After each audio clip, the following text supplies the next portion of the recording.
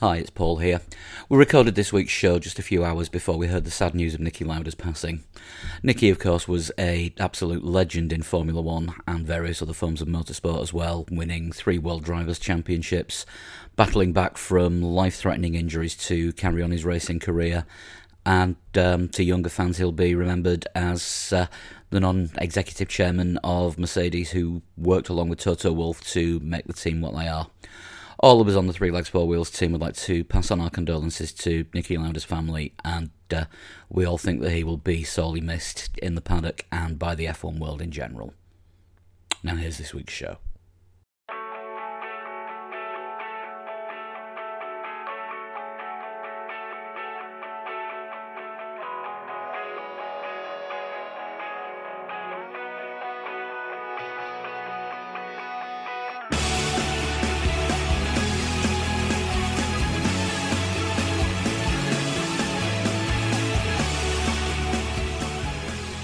Hi and welcome to this week's Three Legs Four Wheels F1 podcast. It's Paul here with Dan, Chris, Lee. You nearly forgot then, didn't you?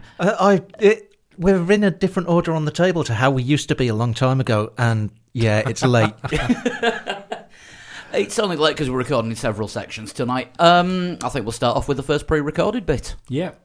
We have a guest this week. Yes, we do. And it's time for a jump cut.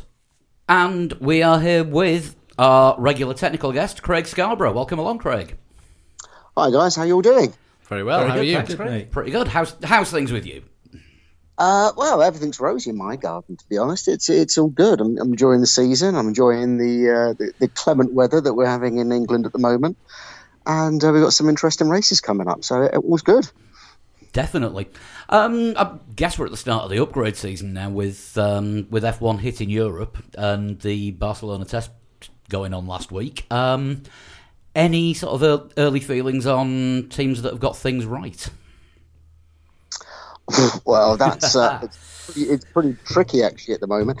To be honest, I mean, I was really looking forward to Spain because, as you say, it is like the start of the big upgrades, and there really weren't the level of upgrades that I was expecting. Bearing in mind we've had the regulation change this year, I thought everyone would come on with a really big step, but there was probably only McLaren, Haas. I mean, there were probably only 2 big updates that we saw. Everyone else had just had bits and pieces. So it's tricky, isn't it? Because this year, I think, as much as we've had the regulation change, which has been a big impact for the team on the aero side, I think the bigger impact is actually these new tyres. With the common construction, the change in compounds, and obviously the thinner tread. And I think everybody is at a slightly different stage with them in trying to understand what the hell's going on. And, there's a few winners out there. I think Mercedes very much are the winners out there. And, they've never necessarily been the team with the greatest of tyre management, but they seem to have kind of hit the sweet spot with the tyres more so than anybody else. And I think Ferrari, obviously, clearly one of the losers in that, as are Haas, who are really kind of struggling. And then amongst all of that, you've kind of got McLaren that have kind of sneaked through from nowhere to looking maybe not quite best of the rest, but certainly a very consistent sort of front runner in the midfield. So it has all kind of changed about this year, hasn't it? Yeah, very, very much so. One thing that I wanted to ask early is the problems that Ferrari have been having that have made them bring the new upgraded engine in two races early. Are they really that far down on power that they're now panicking? Yeah, that was a very strange sort of tactic from Ferrari, because obviously, each engine's got to do about 7 races, and we're not that level into the championship. That engine would due to have arrived for Canada, which is clearly one of the first big horsepower circuit on the calendar. So why Ferrari, for all of the problems that they have at the moment, chose to introduce a new? It was just the V6 engine. It was none of the other parts around it. Allied with some Shell fuels and lubricants to give them a bit of power boost, just seemed a bit odd. And we know Ferrari have got plenty of power because they've still got the highest top speed, but seem to be able to run quite a bit of downforce in comparison to everyone else. I mean, we saw that particularly at Baku, wasn't it? They had one of the biggest rear wings, but still they were the quickest out there. So I don't think Ferrari's problem is horsepower. Ferrari's problems lay very much with the tyres and how the car uses them. And I don't think horsepower is going to solve that problem. I mean, let's be honest, it's never a bad thing.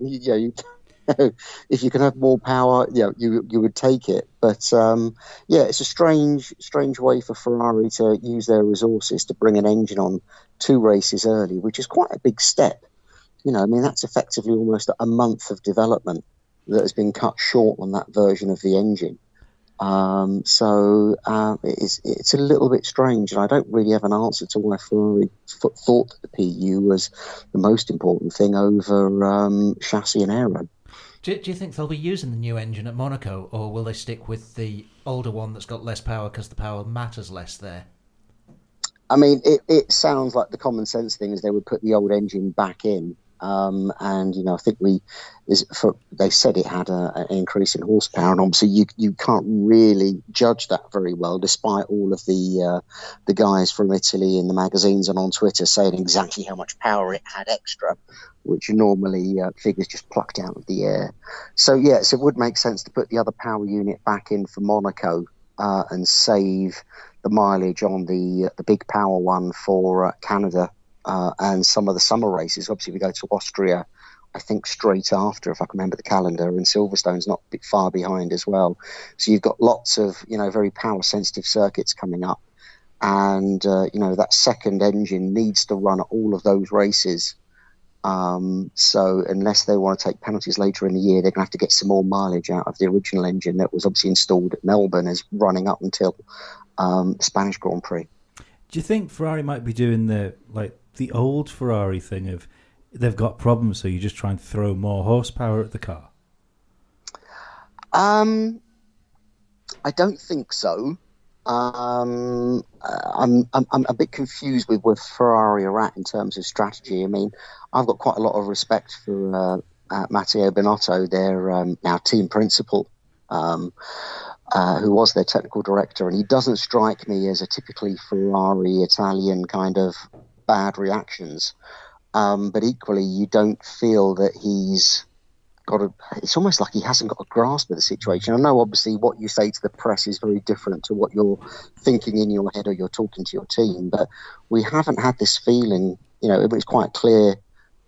We probably had inklings at testing, but certainly after Melbourne, I think everyone kind of knew where Ferrari's strengths and weaknesses were, and they haven't really done a lot to rectify them. So I'm a little bit of a loss to understand what their tactics are, whether they are truly sticking their head in the sand or, they've just got a bit of a PR spin going on at the moment and saying, well, we've got a new engine, or we've got to go away and work out, what we need to do to this car.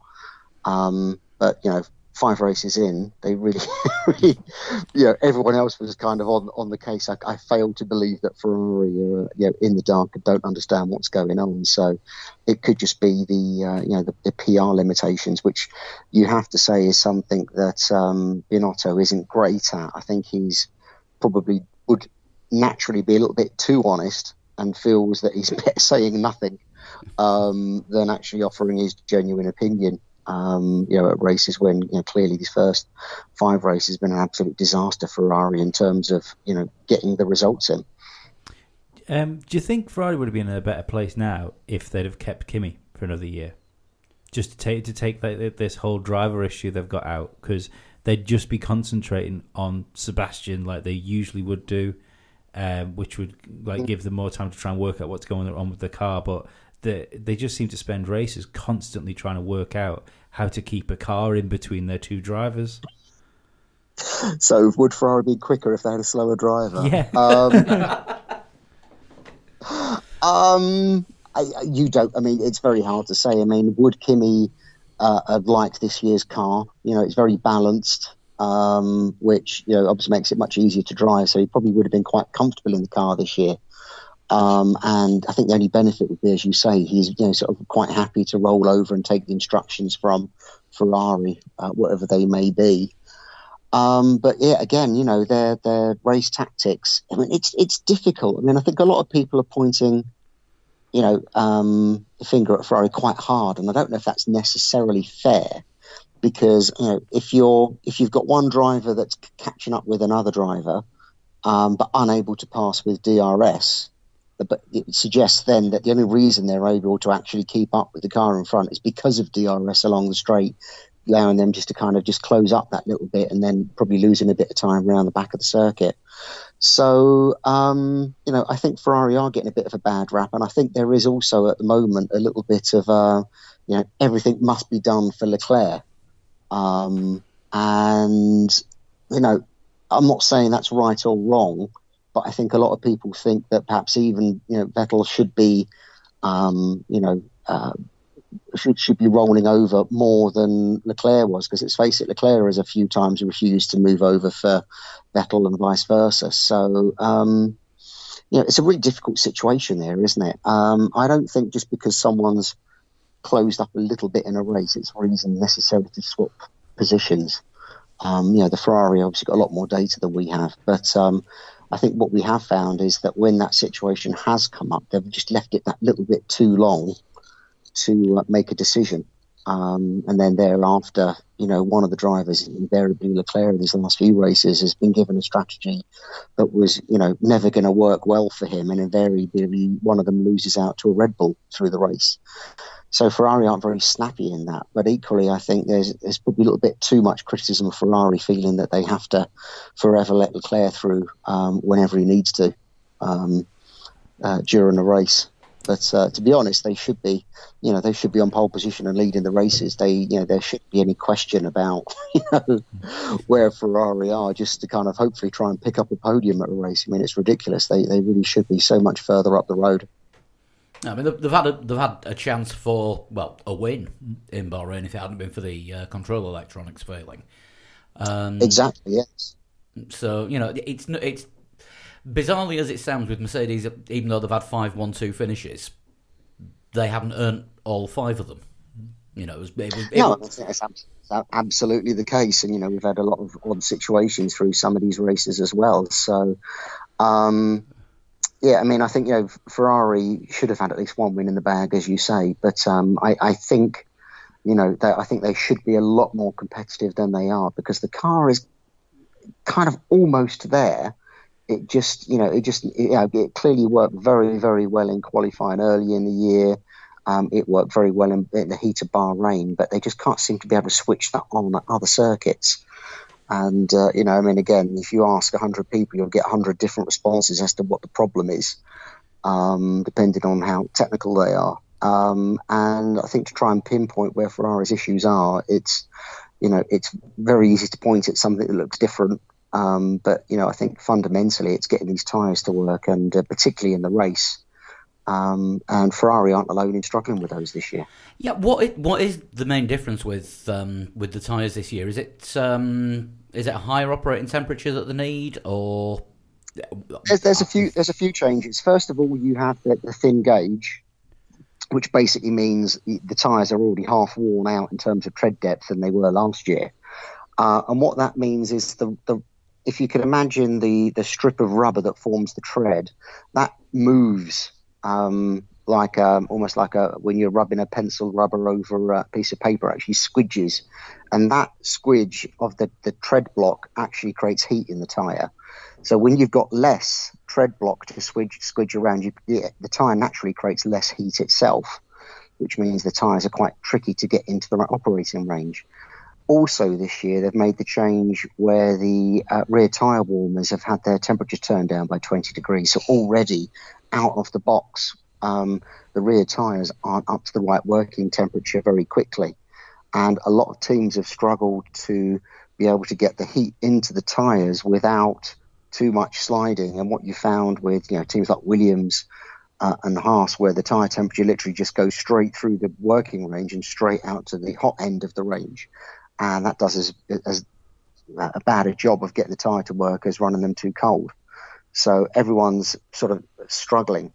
But what's unusual with the tyres this year is normally if someone's good in qualifying and bad in the race, it's because they're working the tyre too hard. But what you're actually finding is that the opposite situation's happening with lots of teams where, they're bad in qualifying and bad in the race, and it's like, oh, that doesn't make sense, really. Surely it should be the other way round. Haas in particular have had these issues, and I think maybe one of the reasons we've not seen these big kind of B specification updates is that everyone's still just trying to tweak their baseline setup to get these damn tyres to work for them. So I think it may be a bit later in the year before we start to see the big aero changes, because obviously if you change too much too quickly, you just lose where you are completely. So, these tyres are tricky, and, I've yet to meet an engineer at a team that really likes Pirelli tyres, because they're just so difficult to work with in comparison to, previous tyre suppliers to Formula One and other categories. Is that a good thing, really, because it gives the teams more to work on, and it's not just a case of stick the tyres on and we know what they're going to do? And I think in some ways I quite like the unpredictability of that. I think this therein lies one of the big questions of Formula One is like, what do you want the performance to be about? Do you want it to be a category where people are trying to get tyres to work, and race pace is largely dictated by how the tyres are going to work out? And if you see, particularly at the top three teams, their race pace is really, really similar, and by the end of the race, they're all just within a few seconds of each other. And that's not because the cars are all really equal in base performance. It's because the tyres can only go so fast for a race, and you haven't really got much to do with strategy. So, I think the unpredictability can be interesting, but equally, I think it can kind of detract from the show. I'm not sure if that's what people want in Formula One, if it is the, faffing about with the tyres to kind of cover up other issues with the show that the formula produces. I think in an ideal world, if the cars were like bunched up enough where they could race each other and they could get close to each other without cooking their tyres, you just want tyres that lasted the whole race, wouldn't you? You could take that away then. I think the strategy aspect of tyre changes is quite interesting, and I think it does truly add to the show. So I think if you could have a tyre that you could absolutely hammer for a third of the race, or maybe go easy with them and they'd last half of the race, without, as you say, the overheating and all the weird stuff that goes on with Pirellis, then I think we would end up with quite a racy formula with assuming that the aero was, because then some people would 2-stop, some would 3-stop. You can have like the Perez style kind of coast to through the race and get it done that way, or the sort of the Schumacher flat out, just give me more tyres and I'll go flat out again, sort of that approach. I think that variability is, I think, what we want in the formula, but not the suddenly we found that everyone's finding that even the medium's going off really quickly, and so we're all going to have to just cruise around for most of the race and not really get any racing done. That was the other thing I was going to ask about tyres. I don't know if this is my imagination or not, but God, pardon me. Are the tyres actually shedding more rubber this season? Because it looks like the marbles coming off the tyres are a lot bigger than they have been previously. I don't know if anybody else has noticed that. I haven't noticed it. And thinking about what they've done with the tread, I'd be surprised if that was the case. But yeah, maybe you're right. Again, I've not really looked at it very closely. I've not really heard anyone else commenting about it. So yeah, I think the jury's out on that one for me. I'll keep an eye out on that on the next couple of races. The great Mercedes rear wing debate with the serrated edge. What did that do for them? Because everyone seemed to be a little bit confused when they launched that. Yeah, it was a bit of a sort of a flying visit, wasn't it? It's all sort of known sort of technology. We've seen it racing in the past, and what happens is, as air flows under the rear wing, it goes from being nice and smooth. You get nice layers of airflow going neatly under the wing, and that's called laminar flow. And then at some point, as the air pressure drops behind the wing, as the wing kind of sweeps up, the airflow starts to separate, and it can either separate fully, which is like really bad for performance. That's when the wing stalls. That's like what people were doing with the F duct and with some of the clever rear wings they had a few years ago. Was that Williams' problem last year? Exactly, but there does come a point where the airflow stops being laminar and actually becomes turbulent, and what they call the transition point. And that, the airflow still works, even though rather than it being laminar, it's a little bit more turbulent against the wing surface. But the point at which that change happens can be a little bit variable and not necessarily predictable, especially when you've got DRS opening and closing the rear flap. So if you've got all these little edges, all these little serrations, what that does is it forces it to go from laminar to turbulent in a more predictable way, so that when DRS closes or when the wing is moving about around the circuit and the airflow perhaps isn't absolutely ideal, you get slightly more consistent rear wing performance. Most people don't really bother with it. And, Mercedes have played with it a lot over the past 4 or 5 years. I've seen it sort of come and go in various forms. So, again, maybe that was just something they were suffering with at a couple of tracks, thought that would help them. I mean, again, I wouldn't be surprised to see it again a bit later in the year if they are having some stability issues with the car. But, again, it's just one of those little kind of aero tweaks that teams kind of pull out of the bag occasionally just to just give them a little bit more performance. Just for a little tweak, it just seemed very, very noticeable, because I mean, a lot of the times when teams have made a small adjustment, you can't really see it just from a sort of casual look, but that was one of the most blatant ones that I've seen in quite a long time.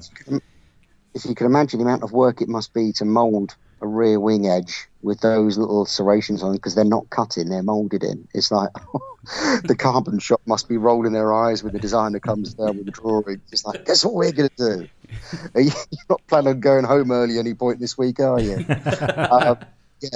It's I call it, I suppose it's a little bit unfair to call it a little tweak. Obviously, it's a big job for them, but the performance resulting from that isn't necessarily a huge amount. But as you say, a lot of the changes, when I speak to some of the engineers and they say, oh yeah, we've got all these new parts, but unless you can overlay the CAD from one to the other, or the guys point it out to you, with the naked eye, you can't see half these changes.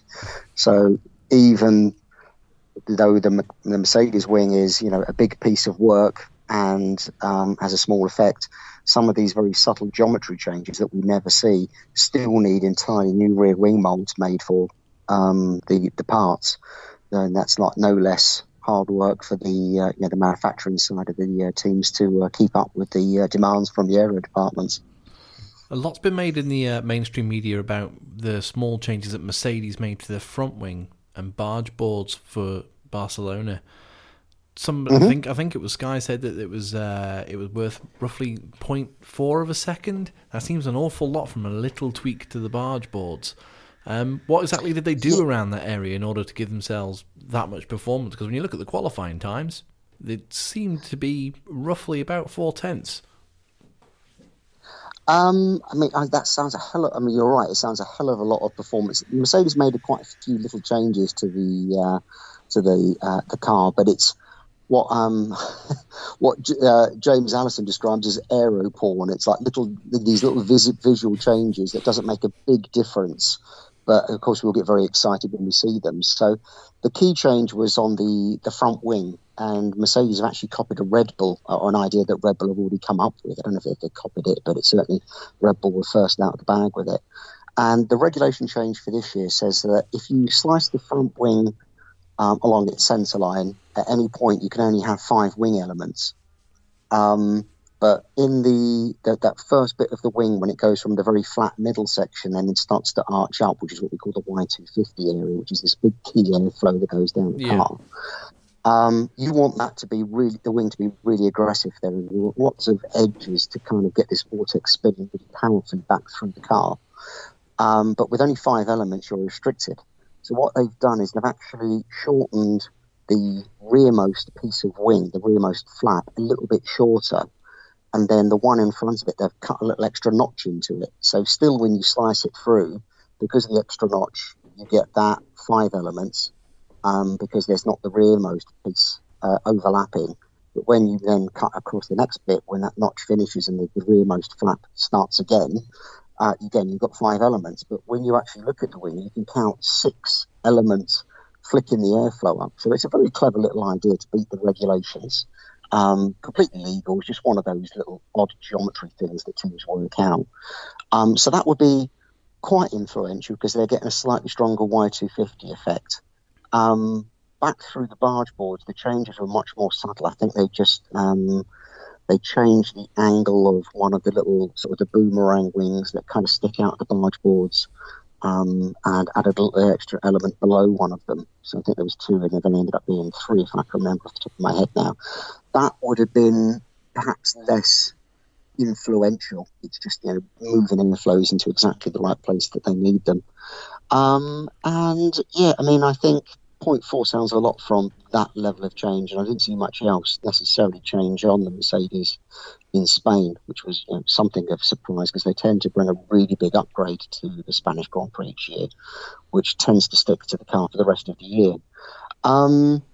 Yeah, I mean, I guess you could say that that would have improved it, but equally, I think everyone else was bringing a few tenths to their car with their parts anyway. So, again, I think people are getting a little bit excited and jumping back on the Mercedes bandwagon and saying, how great everything they do is. When, if we remember back in testing, so many people were, very much off the wagon with Mercedes and saying that they've got everything wrong and they need to redesign their car.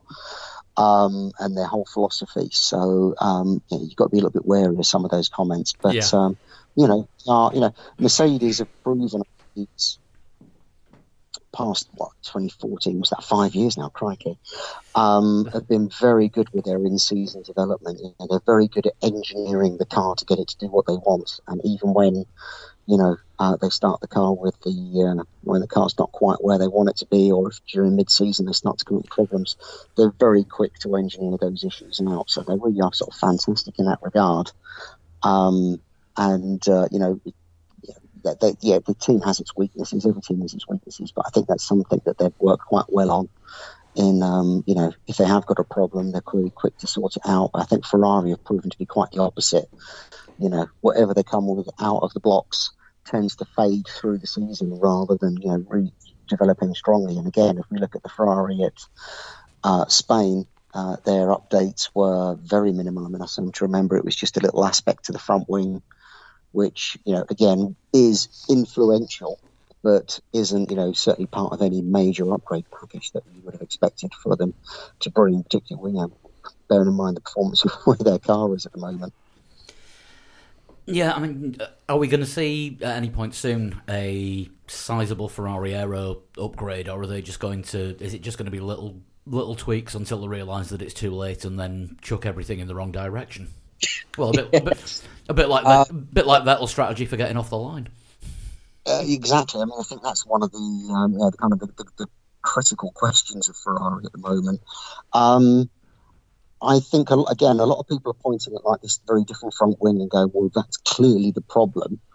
And I don't believe it is. But having said that, I think Ferrari do need to do some stuff with the front suspension, with the front aero as well, because the front end of that car just isn't working. I mean, it was evident through Sector 3 in testing. It was abundantly evident by the time we got to Melbourne, and we actually got some data back from the FIA on corner performance, and it's like, oh crikey, Ferrari are really struggling slow and medium speed corners, and that means it's a mix of kind of mechanical grip and it's a mix of aero grip as well. So it's not just a simple change, but Ferrari have got a big piece of work to do to work out exactly what they need to change. It's not just about changing it. So they could be in a bit of trouble. Oh, they could be in a bit of trouble come Monaco then. Sorry, I missed that. Say again. So, they could be in a bit of trouble come Monaco then, I'd have thought. Monaco is looking absolutely desperate for. I mean, to be honest, there's a circuit where Ferrari are going to go very well at, because Monaco is all slow speed corners. We then go to Canada, which is high speed, which starts to play to Ferrari's strengths, but obviously it's got lots of very low speed corners. It's very difficult with the tyres, and it's very cold typically in Canada. So if Canada doesn't look great, then we go to Austria, and again, they've not been very good in the high-speed corners. Only really on the very, very fast corners where you're not you're not traction limited at all. So you think, well, hold on, what circuit would suit Ferrari? Probably Indianapolis. I mean, might be the only one I can think of. And Yeah, and as you know, that's quite difficult for any Formula One team, as it's been sadly demonstrated this week. So yes, I mean Ferrari really are in quite dire straits, and they haven't got that kind of joker where they think, well, at least we can get a great result here, because I don't think that's necessarily the case. So that they've really got to find the right sort of fix, and that's going to be difficult for them. And the championship's marching on, and you've seen how Mercedes have been in years past when they get a bit of competition. They're very, as I say, they're very quick to respond, and Ferrari are going to have to not just catch Mercedes, but they're going to have to overtake them for a big chunk of the mid-season. So if they're not winning in Austria and Germany and Silverstone, then really the championship is almost definitely lost to them. They're going to go and scratch their heads and decide what they need to do for 2020. Sacrifice another team principle, that kind of thing. Well, again, this is the problem. I mean, I heard, you hear the sort of the people calling for Binotto's head after the Spanish Grand Prix, and it's like, I think maybe the guy needs to go back to being the technical director and not trying to run the whole show. I think that would be the better thing than just sacking him, because I think if they sacked him, they're kind of running out of heads at that team now, because you've got Laura Meekes. If that's how you pronounce his name, I'm never quite sure how you pronounce his surname. Obviously, fresh from the FIA, he potentially could be a de facto team principal. He could be the de facto technical director. But I think, Ferrari, should stop throwing out all of these good people just because of some bad decisions, and try and get a bit of direction put back in the team. I think that's really where they are at the moment. Do you think they're under more threat of being caught by Red Bull than they are of catching Mercedes? I think it's hard to say. I mean, I think the Ferrari is fundamentally a quicker car than the Red Bull, but Red Bull are being very good with their race strategy. They've been obviously very good with the tyres, as always, leading to that. You've got to say that the Verstappen, Red Bull and Honda package is looking quite sweet during the races. Gasly is obviously kind of just stepping his way into the team, and obviously, as we know, these tyres are quite difficult, and I think the Red Bull's been quite difficult this year. Verstappen's someone that could drive it with three wheels and one missing. I think Gasly is obviously someone that needs to have it all working quite nicely before he's got the confidence when getting there. So potentially championship wise, even if Ferrari have the better car, it's where you stand at the end of the race, and Ferrari really aren't looking like the team that are going to get it all together over the next few races. So I think that really is a potential that Red Bull and Verstappen could grab the constructors and third in the drivers' championships. It's entirely possible. We'll probably see a hell of a lot of heads rolling if that happens. You mentioned earlier about... Yes, I think the Italian press will probably have a field day, wouldn't they? Yeah. If they're out of contention by Monza, I'm going to learn Italian just to read what it says in Gazzetta dello Sport. You mentioned earlier about McLaren bringing a lot of upgrades with them to Spain. Can you sort of take us through what they had in sort of so McLaren probably, I think, in layman terms, I mean, if we think back to testing, and the second week of testing, Mercedes came with a very different looking car. There was loads of bits that were different. It was the wing, the barge boards, all these different aspects. But that seemed to us at the time as a big change to the car. But it was very much just working on the same kind of overriding aero philosophy. So how you load the front wing, how you work barge boards and everything else. Mercedes came to Spain with a car that had the same level of changes in terms of the number of parts that were changed, but it wasn't just that they changed all these bits, that they've really gone completely in a different direction on the aero philosophy. And this goes back, as we've sort of said, throughout the year so far, about the front wing. So you have the Ferrari, Alfa Romeo, Toro Rosso wing, which is very flat out by the front tyre and then kind of leans up as it goes inboard to be quite a big wing just inside the front tyre, and then obviously flattens back down towards the middle. And that's what we call an inboard loaded front wing. So what that one's doing is it's trying to pull the wing away from the front wing end plate by the tyre so that the end plate can work much better at managing the airflow that pushes the front tyre wake away from the rest of the car. The downside with that is that you've got slightly more wing in front of the barge board, so the barge boards get slightly as good at airflow reaching them. So there's a trade-off there. And McLaren before that had gone for what is effectively the Mercedes Red Bull philosophy, which is called outboard loaded wing. So the wing is steepest out by the end plate in front of the front tyre, which does much less to manage the flow going outside around the front tyre. But because you have a less wing inboard, you get better airflow to the barge board. So the barge boards do more of that work. And both solutions have their pros and cons, and everyone would say one is better than the other and one's got more potential than the other. But it's kind of swings and roundabouts at this stage of the regulations, which one is the actual better one.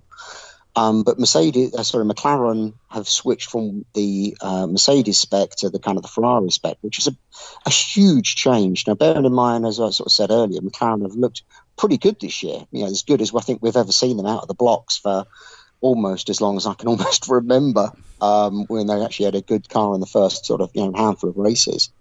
So this is kind of a big risk for them, because does that change mean that they lose some understanding of the car, that the car's going to work in a slightly different way, particularly with the tyres, and that's going to kind of handicap their performance? So you have to kind of keep an eye on them.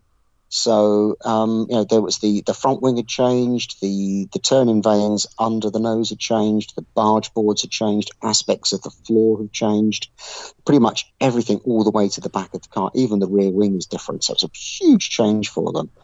I'm trying to remember where they finished up in Spain. I think they had a pretty solid weekend. Probably. I think they both got into quali 3 as I remember, but again, I'm not great for those stats. But I think Sainz fell out of quali, didn't he? Norris started 10th, but he gained a place because of penalties. Yeah. But Sainz finished 8th and Norris DNF'd because he finished in Lance Stroll's side pod. Yes. So I mean, again, they had a pretty good performance there. So hopefully, what they understood of the car early in the season and what they understood of the aero package change meant that they felt confident they could make such a huge change. And I think Spain showed that they didn't do too badly. We've got to remember that Renault in particular had a pretty awful weekend in Spain, so it does somewhat flatter them. But it's brave stuff from McLaren, you have to say, and all the better for it seems. When you consider how much money Renault are putting into the project, where are they? They should be further up towards Mercedes than they are now. And what have they got wrong? Yeah. Yeah, this is another one of these kind of perennial questions, isn't it? I mean, I think last year they had a really strong year, and for all sort of the Force India problems and the Haas performance, I think they ended up being I think in championship terms you could argue because of the way the Force India changed through the year, but in terms of performance you could probably say that they were the best of the rest last year, and that gave us a really strong feeling that over the winter that they would make that next step onwards, because they've obviously been on a bit of a journey since Renault came back in, and they've had to upscale what was very much a downscaled operation at Enstone. Literally they were able to move entire departments into or multiple departments into the area where just one department used to live, such as it was the kind of the crash they had. What was that? Was that 2013 when it all kind of went pear-shaped for them over the winter? Yeah. I'm trying to remember now. I think it was around then, wasn't it? We just remember the truck saying Lotus if you look closely under the Renault stickers. Yes. I mean, I think over that winter, literally everybody left the operation. So they've been scaling back up and they've been doing a pretty good job. And when I saw the car launch this year, and you saw that they've made, more big steps in the sort of the design of the car and getting rid of pretty much lots of the little bits of legacy design that were sort of throughout the car, you thought, yes, this is the year they really kind of front up the midfield and they can start to kind of bite at the heels of Renault, especially bearing in mind the power unit situation. But we've kind of gone back to where Renault were a couple of years, haven't we? They're struggling with the car, and then again, particularly with the tyres. So that is very kind of, season specific. It's not necessarily part of the trend that they've been going on. But equally, the power unit still isn't there, is it? I mean, we again, I've said this to you guys before. Everyone berates Honda, but really, everyone should be having a serious look at Renault and thinking, you've been in this sport, continuously for so many years. You had an extra year over Honda with these power units, yet still yours is probably at least equal least power, probably now the least power. It's certainly the least reliable. Last year they had trouble with drivability. Packaging wise, it still doesn't look like a great engine to package into the chassis, and you just wonder, where some of this direction's coming from. And as you say, the amount of money they're putting in, what happens? Do Renault in Paris pull the plug, which again is quite possible. They've got previous with that. They've got previous, and obviously, with Carlos having his problems and no longer being at the helm, there is that risk. Or do they start, looking at the people that are heading up this operation? You've got, Cyril. I think Bob Bell is a great pair of hands. Nick Chester as well is a great pair of hands. But is this a little bit kind of Williams-esque? Do they need someone there that really is driven to deliver a race-winning team, which is really what their aim must be with their budget, with their resources? So maybe personnel changes is what's needed. Because you just don't get that feeling when you look at Renault that there isn't anyone there banging their hand on the desk going, look, this just isn't good enough. We must be winning. And it's not going to happen this year, clearly. And, looking at where they have been for the past few races, you would question whether, where they're going to end up in the championship. They're not going to be the best of the rest. They could be behind Haas and McLaren.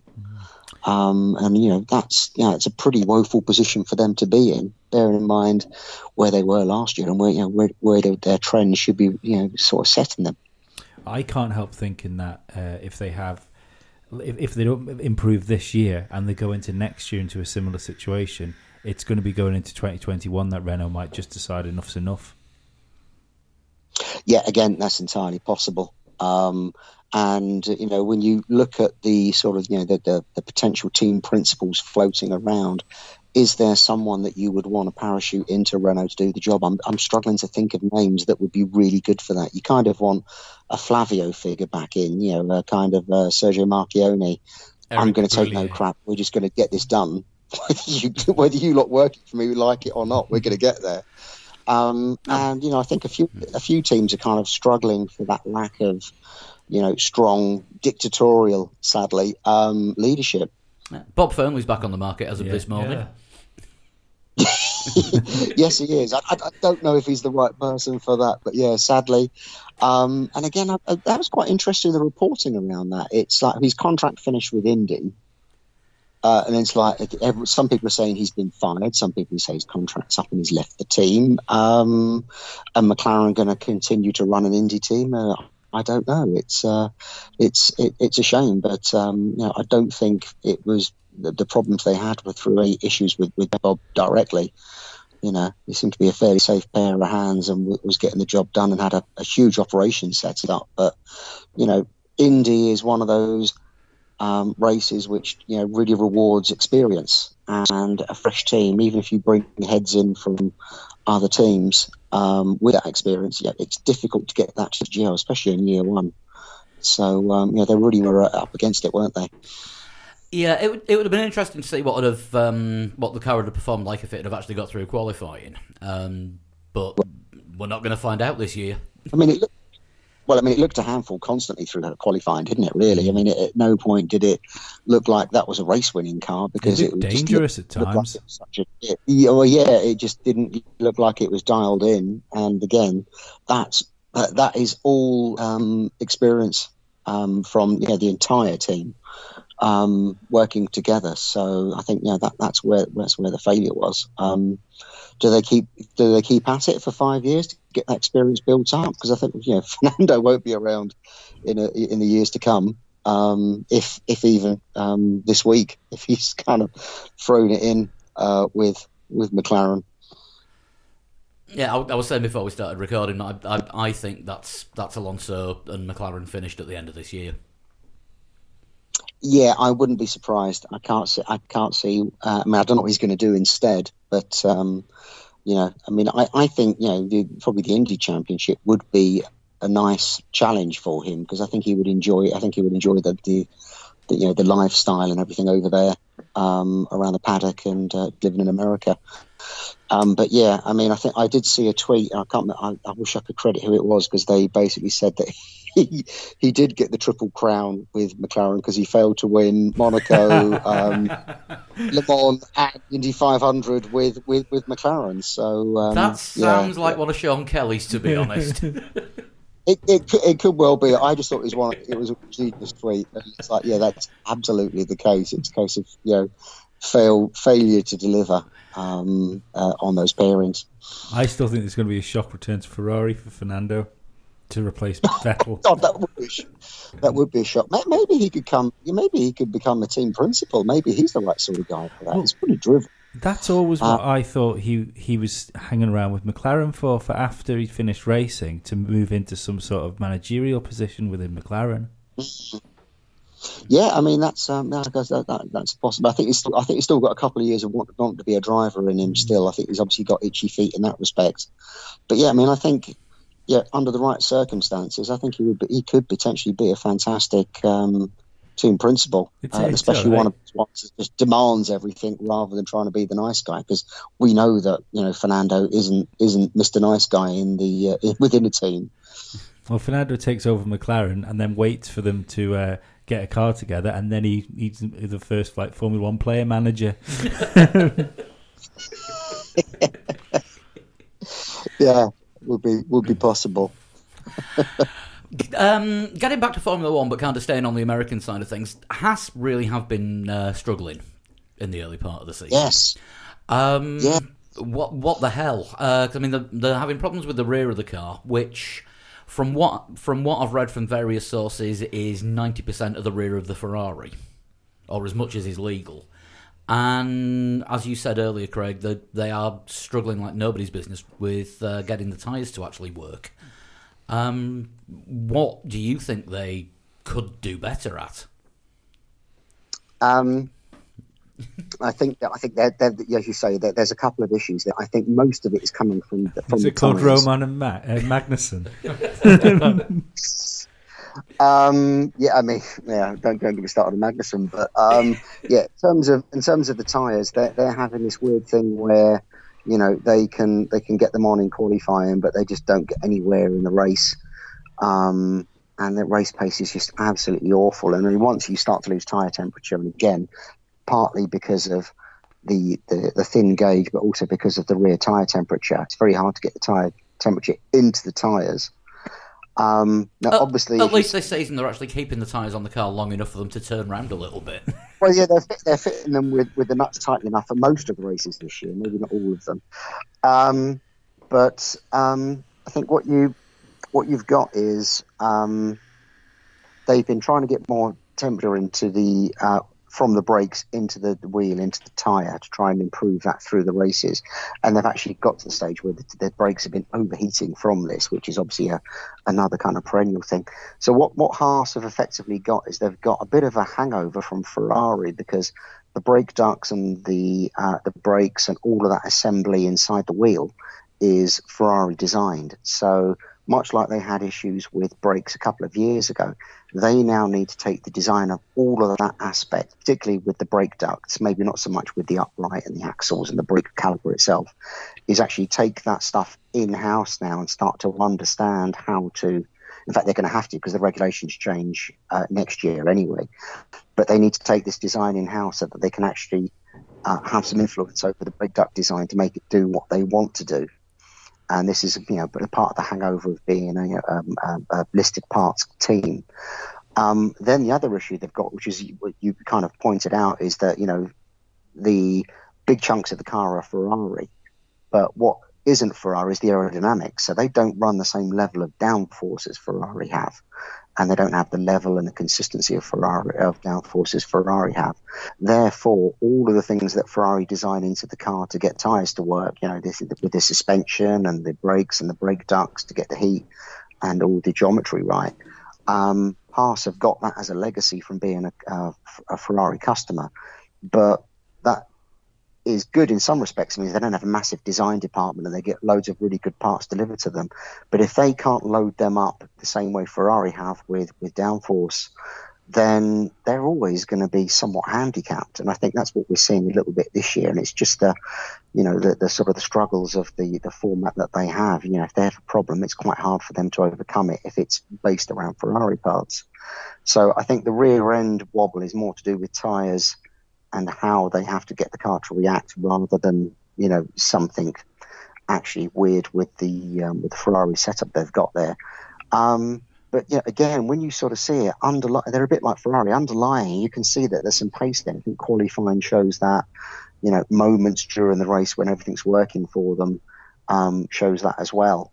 So I think, Haas really just needs to kind of sort the brake cooling out, get a bit more downforce on the car, and then I still think that they're quite a weak team in terms of their race operation. We had the pit stop issues last year, we joke about, and they had some issues this year as well. You've got the driver discipline, as we saw in Spain. It just and everywhere else. Everywhere else. Magnussen's not the easiest person to get past at any point during a race. He's quite bloody-minded about how he defends, which isn't necessarily always the right way to tackle a race if it's going to kill your pace. Or your teammate. Or your teammate. So yeah, really, I think Haas are just kind of going through growing pains, really, aren't they? And we have to remember that they are only now in their 4th season, so they've only got 3 full seasons behind them. So as a race operation, it's still really young in Formula One terms. So they've still got a bit more growing to do. And again, they're kind of reaching that stage. They were talking when I first spoke to Gunter before they actually entered Formula One, and had a long conversation with about, what's your strategy? At what point do you go away from being a listed parts supplier and becoming a bit more of a constructor? And that was all built around a 5-year plan. And if we look at then 2021 coming up, how are they going to change the way they operate as a Formula One team in the years to come? And, they've kind of been able to grow a little bit because of the Ferrari relationship. But, there's still lots of maturing as a team that they need to kind of go through. Do you think the coming 2021 rules, wherever they are going to force them to have to start making their own parts more? Not necessarily, because as far as I know, I think there will be some change to the listed parts, but I don't think it's going to be,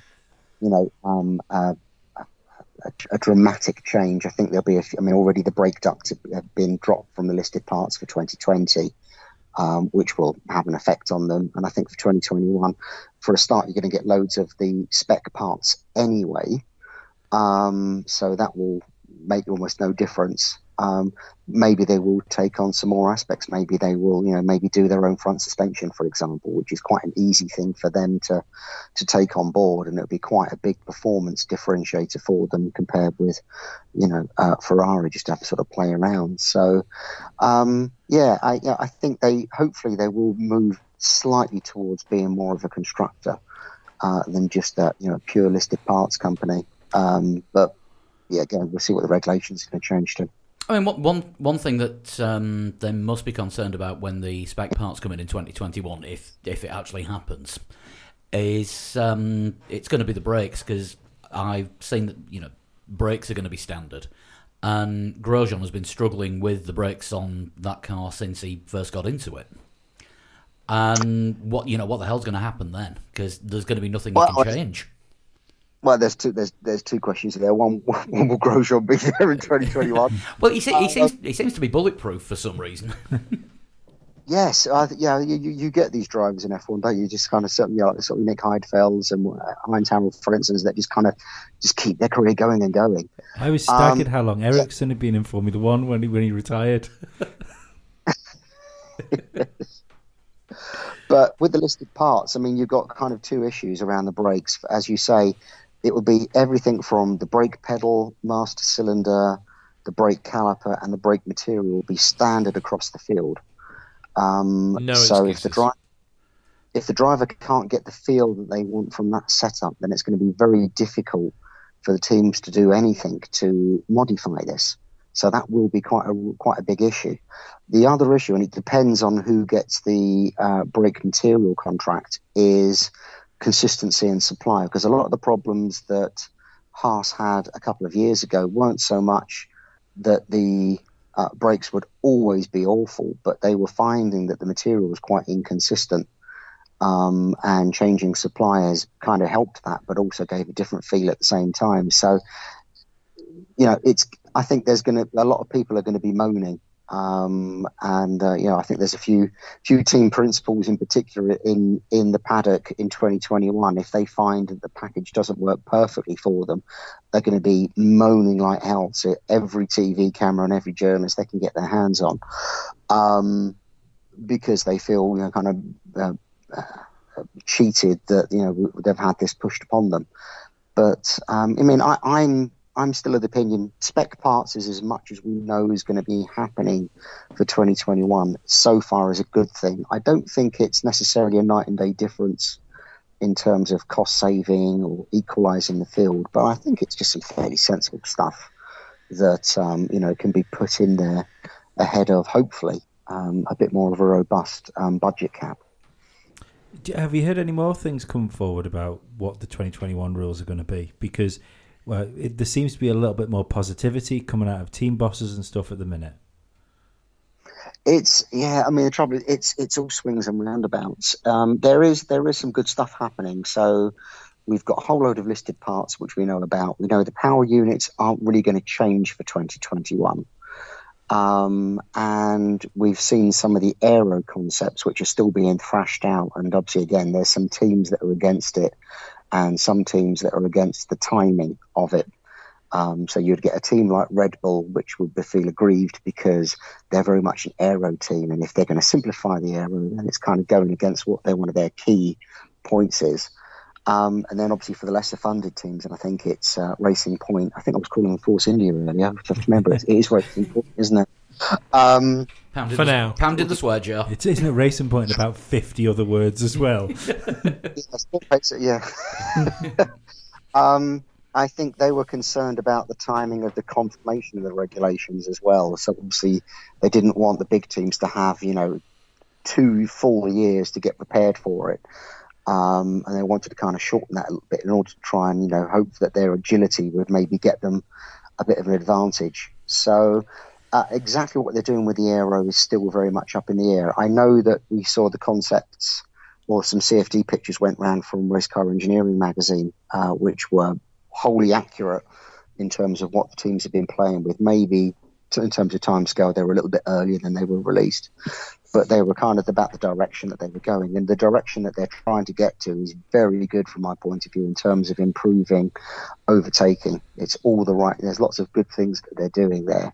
So whether we will ever get there is really debatable. I mean, Formula One is a really good way of having some really great ideas and great rules, and then at the last minute watering them down to have effectively no impact whatsoever.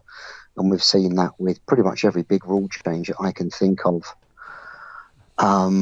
since probably 1982. So like the 2009 regulations were, ended up being massively watered down. The 2014 ones were watered down. I think there was one in between and maybe one before 2009 when they were talking about going to ground effects and stuff that all, have fallen by the wayside and effectively been pretty ineffective as rule changes. These ones truly have the potential to be a step change in how the sport works. So they really should work, and I hope they should get through without too much interfering from the teams and just let Ross Brawn's design team, kind of dictate what should be done. I saw an interview, and then new tyres as well. I forgot about those. Yeah, I saw an interview with Ross Brawn and Martin Brundle, and Ross was saying that the cars now lose about 50% of the downforce when they're following another car, and his proposal for the new aero regs would mean the car was only losing 5% of its downforce. Is that realistic, or is it just sort of cool media talk to put out in an interview? I got to say, losing 5% sounds. It doesn't sound like real physics, because at the end of the day, when one car moves through the air, it's pushing all of the air out of the way and pushing in different directions, taking the energy out of it, regardless of what aero it's got. So even if you were following a Formula Ford, and another Formula Ford came behind it, you're going to still lose much of that airflow. And that's great for slipstreaming, but obviously it's really bad for overtaking if you want to create downforce. I haven't heard those comments, but there's two aspects to this. First of all, you've got what the car ahead is leaving behind in terms of its wake, and what the regulations this year, especially the regulations for 2021, are trying to reduce the size of that wake coming behind it, where it's positioned, and how clean that wake will actually end up. That is probably more important in some respects than what you do to the aero to the car behind. But what they're also trying to do, which is what they tried to do in 2019, is to try and make the aero on the car following less sensitive to sitting in that wake as well. So there's two aspects to it. So yeah, it will have a huge impact. Whether it's down to 5% loss of downforce, I find that almost too hard to believe. But if Ross Brawn has quoted that, then I'll he kind of knows this stuff. And all of us, so we'll give the benefit of the doubt on that one. Do you think Ross Brawn might be looking at more of a ground effect formula, sort of aero-wise, getting rid of the not getting rid of the aero on the top, top planes of the car? Yeah, it's very much trying to take a lot more downforce from the underbody. We call it ground effect, which is a bit of a misnomer, really, because the car really works in ground effect even now. But it's much more trying to create wing from the downforce from the underbody, much less from the rear wing, which is a big contributor to weight. And because of that, because the underfloor tends to create downforce that's balanced a bit better front to rear, it means that if you create lots of downforce from the underbody, you don't need much of a front wing either. So the front wings that they're playing with are just three elements, and don't have this middle section. So you lose all the turbulence from the Y250 area as well. So, there's lots of clever stuff that they're doing. And the thing with these regulations is that they will only work if that you introduce the full package in terms of aero changes. You can't can't milk pick it and choose a couple. Yeah, you can't pick and choose a few bits of it and go, we're only going to do them. It will only work if you take the whole setup. And that's my concern, what is going on in the meetings that I think are happening through June, to come to some conclusion with these regulations to get them signed off. And of course, there is still one topic that we haven't touched on tonight: Williams. God, you've been dreading us saying this, haven't you? Well, I think every time we sit down and talk, we kind of roll our eyes, whatever the podcast equivalent rolling your eyes is. At least we haven't been wrong so far. Where Williams are at. And, this year really isn't any improvement in any aspect of the team. The car has got some fundamental problems. It even seems that, from one car to another, they have fundamental problems. And I don't know how much of that maybe is, what Kubica is saying, or if that is actually the case. Williams seem to think it isn't. There's some evidence from the last test that Russell ran the other car and it was just as quick. He was a second quicker in quali, wasn't he?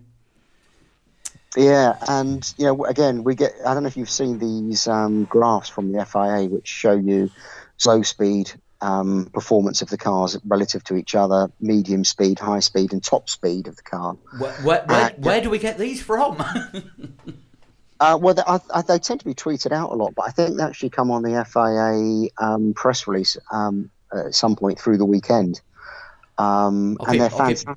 Actually give you exactly where it is, but you can spot the Williams because the Williams colour is grey, and they have the longest bar in all of the charts, so they're slowest compared to whoever the fastest car is in the slow corners, in the medium speed corners, in the high speed corners, and there's just nowhere the Williams is good by some margin.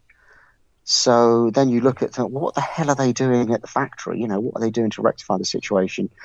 Our bright idea to bring Patrick Head back into the team, I think when we spoke back in March, actually happened, which I had to laugh at.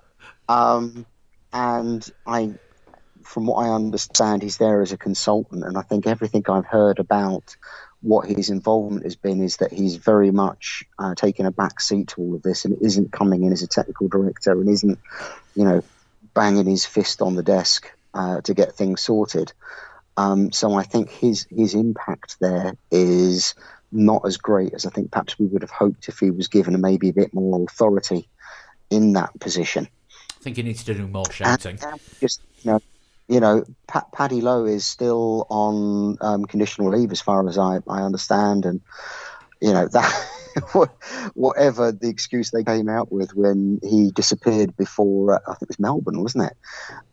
It clearly wasn't the true situation. And I can see absolutely no way out for the team from this current problem. And I think, I don't know if we said it in our last chat, or maybe it was something I had on over Twitter with someone, is that I think we potentially could lose Williams or some of their senior management before the end of the year. It's a horrible thought, really. I still think the whole Paddy Lowe thing's amazing because it's not like that man forgot how to do his job in between switching teams. No. Paddy has been very much a scapegoat there, and I think a lot of the problems the team have got are legacy issues from how it's been run from a number of people over the past few years, and the conditions in which Paddy was allowed to operate, which was completely wrong. Bearing in mind, Paddy went through McLaren, he set up Mercedes. He can't. As much as one man isn't the team, he knows how to organise a team if he's left to get on with it. And I still think he's someone the team should have back and have perhaps even in a bigger position than just technical director. Maybe he needs to be, kind of deputy team principal or something, or something along those lines, where he has some clout and utter authority over the team to kind of get them where they need to be. If it's not him, I think, again, that they're, like we said before, they're one of those teams that need a kind of a big dictatorial person to come in and actually just drive the team to where they need to be, because they're going backwards at a rate of knots, which is really sad to see as a Formula One fan, sort of since the 80s. Are we saying that all these broken teams can be fixed with Flavio Briatore or Ron Dennis? Yes, I mean, it's weird, isn't it? It's if you speak to any management consultant in a normal business, they'll come out with a kind of very much Ron Dennis kind of a matrix structure where it's all, everyone's equal and fair. But in a Formula One team, you need someone to drive it forwards.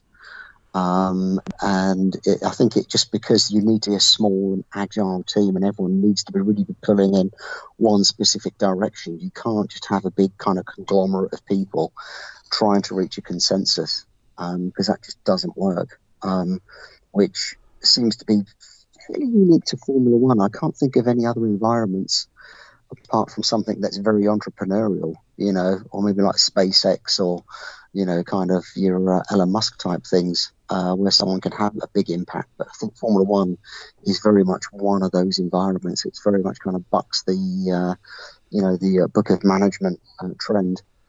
I would be on board with an Elon Musk-led Formula One team, just so it's out there. It's great at Williams. Can we try and should we say that out loud now? Because obviously Patrick Headley works, didn't he? Tesla Formula One. Oh no, wait, no, we can't do that. You do Yeah, the it needs to come- incantation, I'll sacrifice the chicken. Yeah, either comes and runs Ferrari or Williams. One of those, something like that. Yes, or Renault. Well, we're 1-1 with people coming into Williams' predictions so far this season, so we've got a good run going. Has there been anything more said in the paddock about the Mazepin buy-in? I'm not quite sure what's going on with that. I was kind of picked up some of the conversations last year, and they were obviously they had money and they were looking at what was then Force India and obviously around Williams with the potential of the Strolls sort of moving out from there.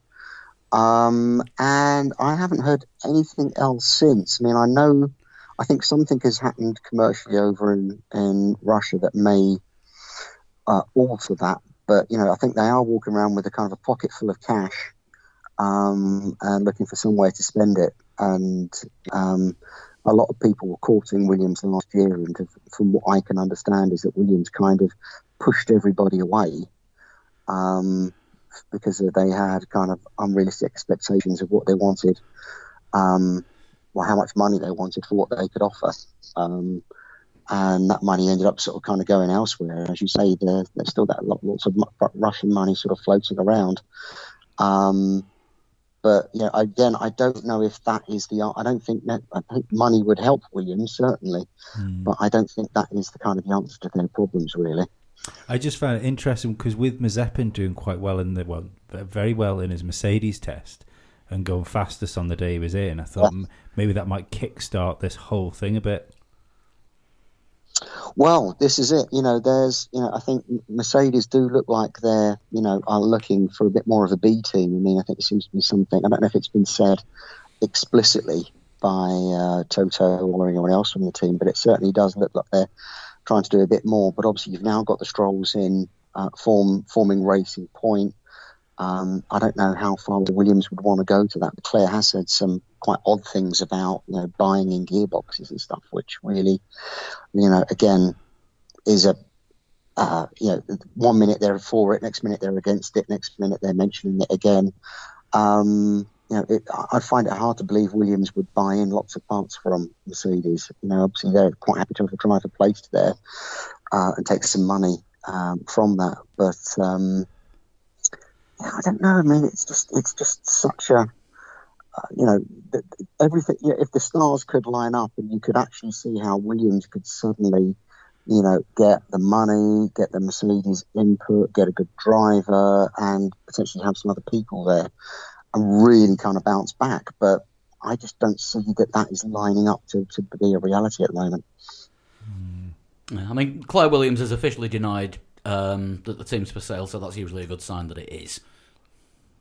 Well, to be honest, every Formula One team is always up for sale, and the price does vary, how desperate they are to sell. But yeah, I think every team, maybe with a couple of exceptions, would be could be sold to the right person for the right package.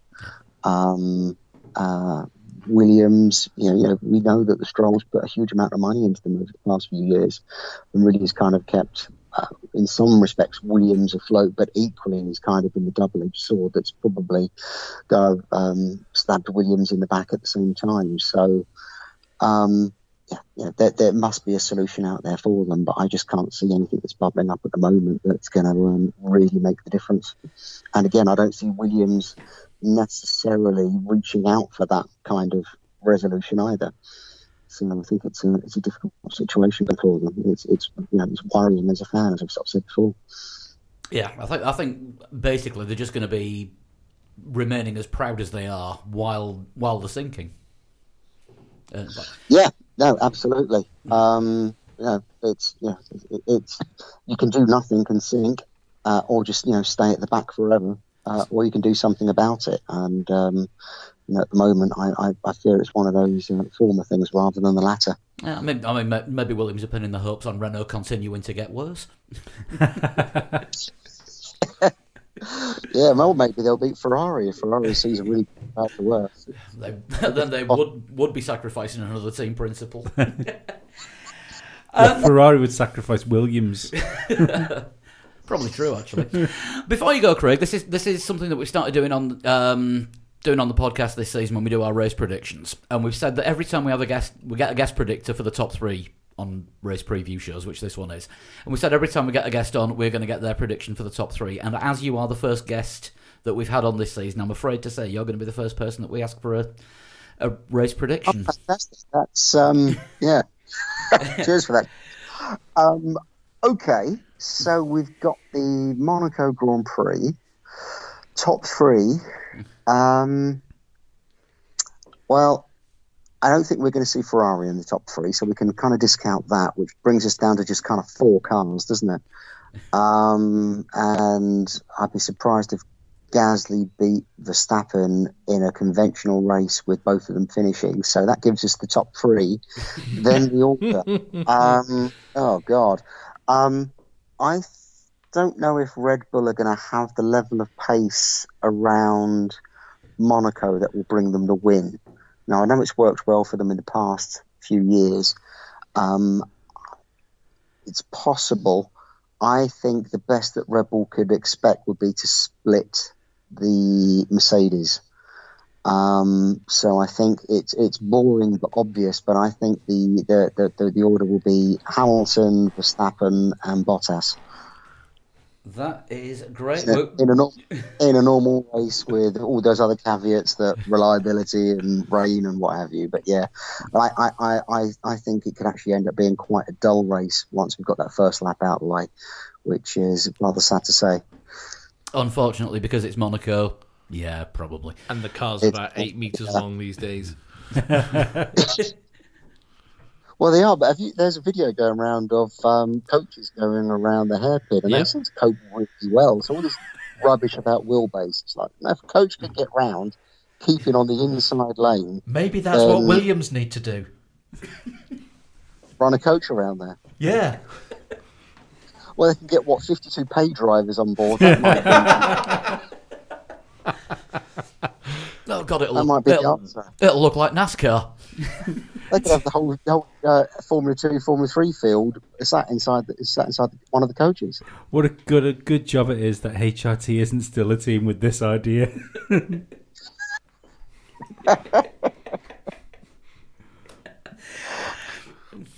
on that note, thanks so much. Thanks so much for coming on again, Craig. It's always great to talk to you. Always good fun. Always interesting. Thanks for it, guys. And we'll no doubt speak to you again before much longer in the season. Yes, well, we've got an interesting summer coming up. So I say interesting. I think maybe you need to look at the midfield rather than at the front. But yeah, I think we've got lots of racing still to go through this summer. So let's catch up before the cars will get packed off to the flyaways. Sounds like a plan to us. Yep. Cheers, Craig. Cheers, Craig. We'll speak to you soon. Bye-bye. Bye. Thanks very much. And as always fantastic talking to Scarps. Every time, very insightful and full of information. Yeah. As we said, Craig will be on again later on in the year, and whenever there's updates, he's more than happy to come on, and it's an open invitation to him, basically. Yeah, hopefully. Should we give him a shout around Hungary time? That sounds good. Sounds like a plan. Shall we move on to some news? News. Yes, there are newsy things that don't involve the Indy 500 and Fernando Alonso. Yes. First one, huge congratulations to Billy Munger. Absolutely. Yeah. Won the Pau Grand Prix at the weekend. Yeah, his first win in single seaters. First win in single seaters since his accident. Yeah. He had won F4 races before. Yep. And Euro Formula, isn't it? The Euro Formula.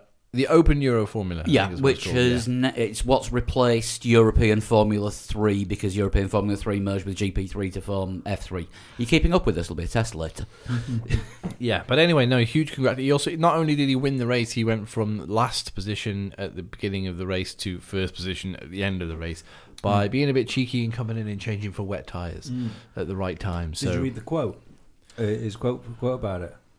That he had an argument with his engineer on the radio because his engineer was telling him to stay out on slick tyres, and he was saying, no, I need wets, and he was right. He was right. Yeah, thanks to another team knocking their two drivers knocking each other off the track, causing the safety car, and chances of overtakes. Billy Munger won the race, so well done, Billy Munger. Apparently, he had broken steering as well. Amazing.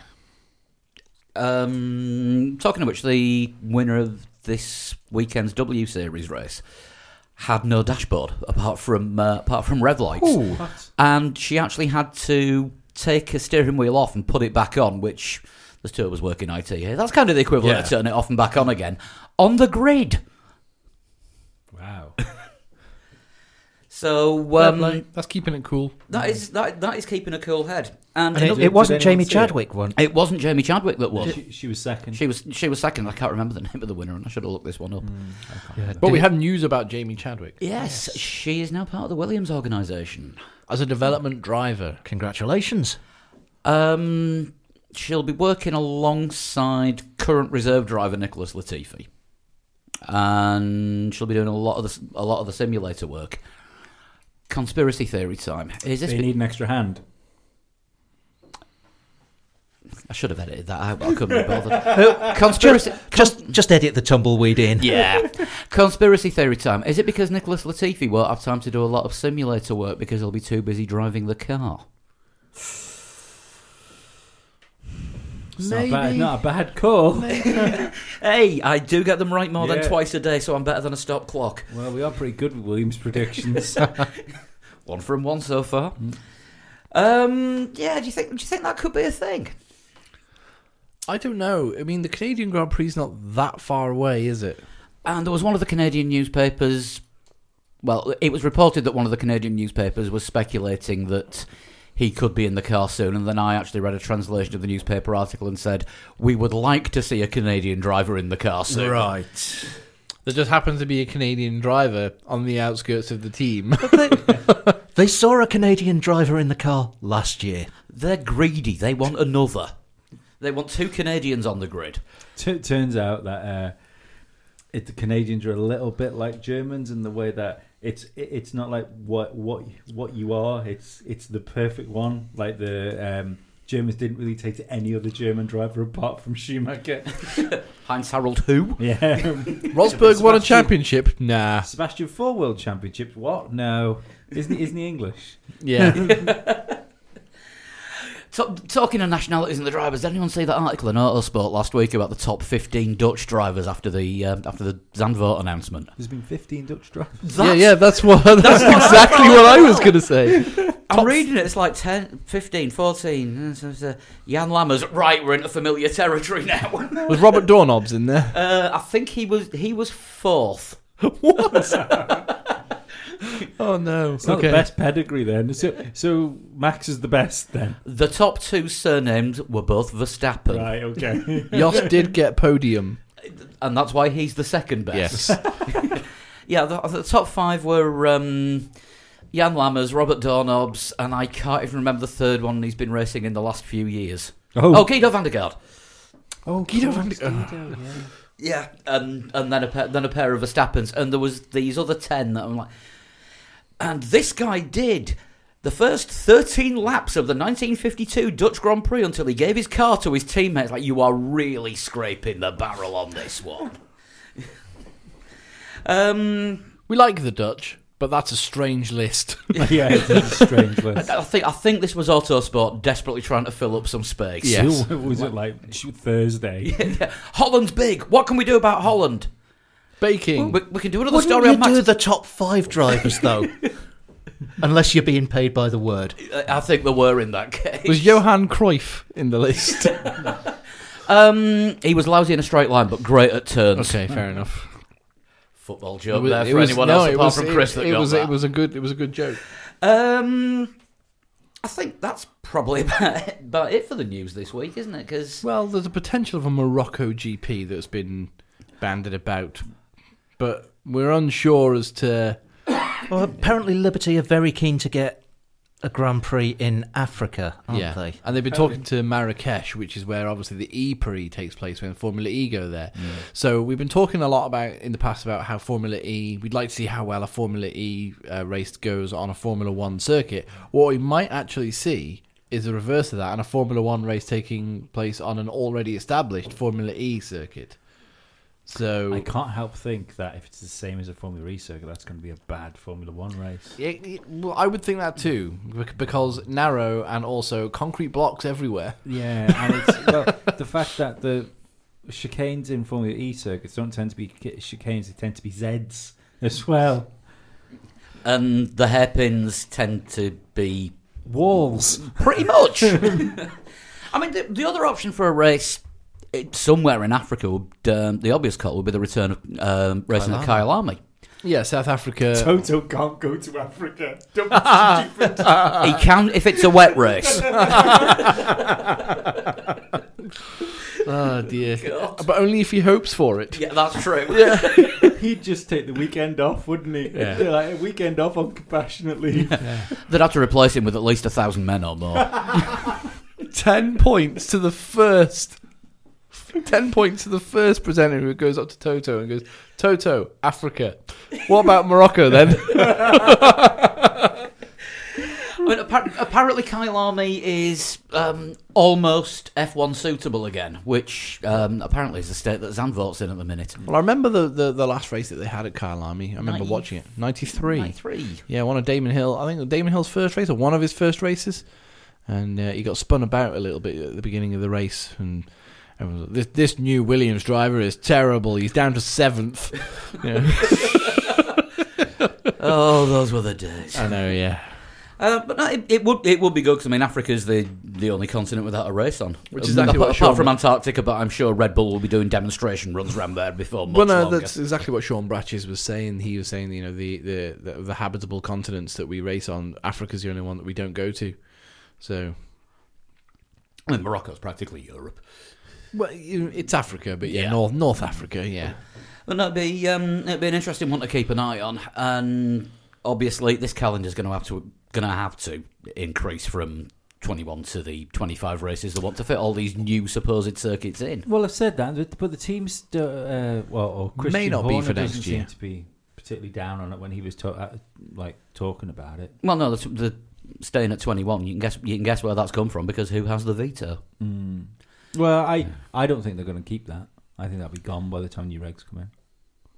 Well, it's the agreement to only have 21 races is for next year. Oh yeah. So if 2021 happens in 2021, that's when the whole Which thing calendars predict it should. Yeah. Barring meteors. You can predict the tide within like 1 second, 100 years in the future, and yet we don't know what's going to happen in 2 years' time. I know, it's great, isn't it? You can predict the tide with the accuracy of 1 second for 100 years. Yet I always seem to get caught out by the bloody swing bridge when I'm walking out of my house and going into town. I was doing it in the morning the other day. It was like 7:45 in the morning that it was doing it. I was like, what, you idiots. 2 weeks ago, it got us at quarter to flipping midnight. Who's sailing their boat in or out of a harbour at quarter to midnight? There is a story about that which we'll save for the Patreon show. Okay.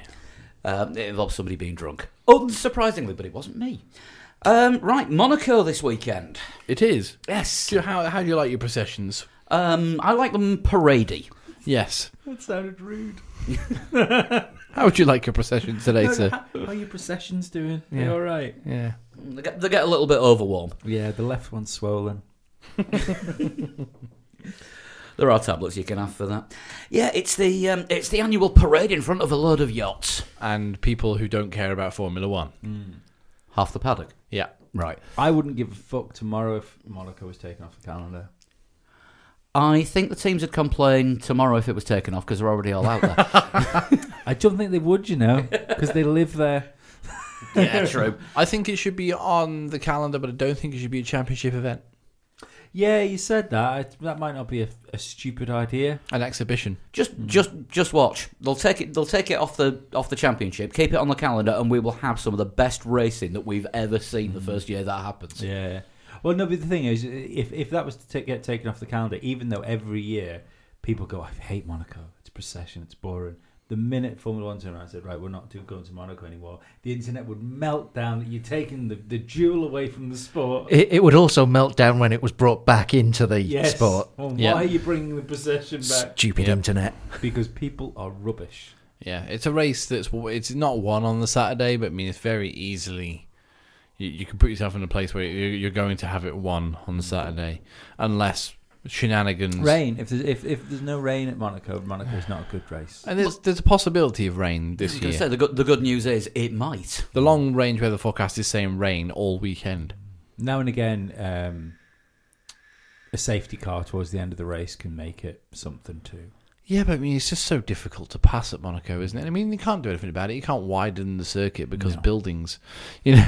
Well, you can, but I think a lot of the apartment owners would have something to complain about. Yeah, exactly. There's passing opportunities. You got into turn one, really, haven't you? And then maybe out of the tunnel into the chicane, possibly if you're close enough and brave enough on the brakes.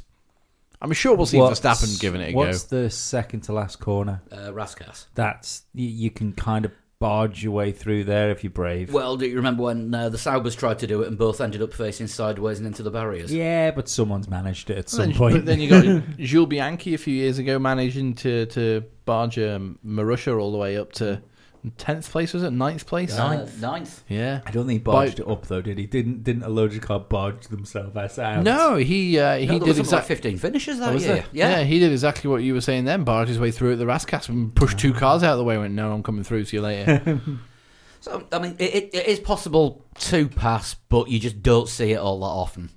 And yeah, I think there's more of a chance of it being won on outright qualifying pace, and it's just a case of getting your car out at the right time to get a decent lap in when there's no other slower cars on track. So, because traffic's a problem during qualifying as well. For me, that rules Ferrari out of getting anything out of this. Absolutely. Because it relies on strategists. And I don't think they'll pick the right numbers out of the hat again this week. Well, the worst part of Spain for them was the twisty circuit bit, wasn't it? The slow corners. Yeah, so they're going to be fucked from Monaco. And as we were just saying before with Scarbs, the best part, Mercedes Arsenal at the moment is being quick round slow corners. Enjoy that hill. Yeah.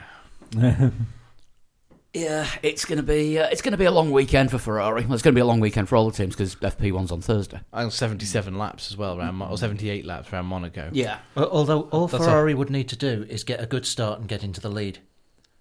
Then you can be much slower than anyone else. No, they need to have a good Saturday. A good Saturday is what they need. Be cleverer than everyone else on a Saturday. I don't know how they're going to do that. I think Leclerc's going to crash in qualifying. Do you? Yeah. In his home race. Don't forget he's a Monegasque driver. I also think that won't be the other big scalp that goes out either. I think Max Verstappen will crash during the race. Ooh. Because he'll be in a position not to fight the Mercedes because they won't be close enough. And Max has looked like he's overdriving that car a little bit at times this year. He did bin it in qualifying last year at the swimming pool. Yeah, and the year before. Yeah, and the year before. Yeah, but if he's trying to make time up in a car around Monaco, it doesn't usually end well for people. The only thing that could save anyone really from having a sort of non-conformity race really would be rain on the Saturday and not on the Sunday. That would actually throw up a very interesting result because you would see cars starting out of position and defending the places. Can we not just have rain on Saturday and Sunday? Yeah, that might happen. That might happen. Who knows? The problem is that with too much rain on the Sunday, you'll end up with a safety car, and then that'll just be a slightly slower parade. And Bernd Mailander wins driver of the day. I don't know what the forecast is.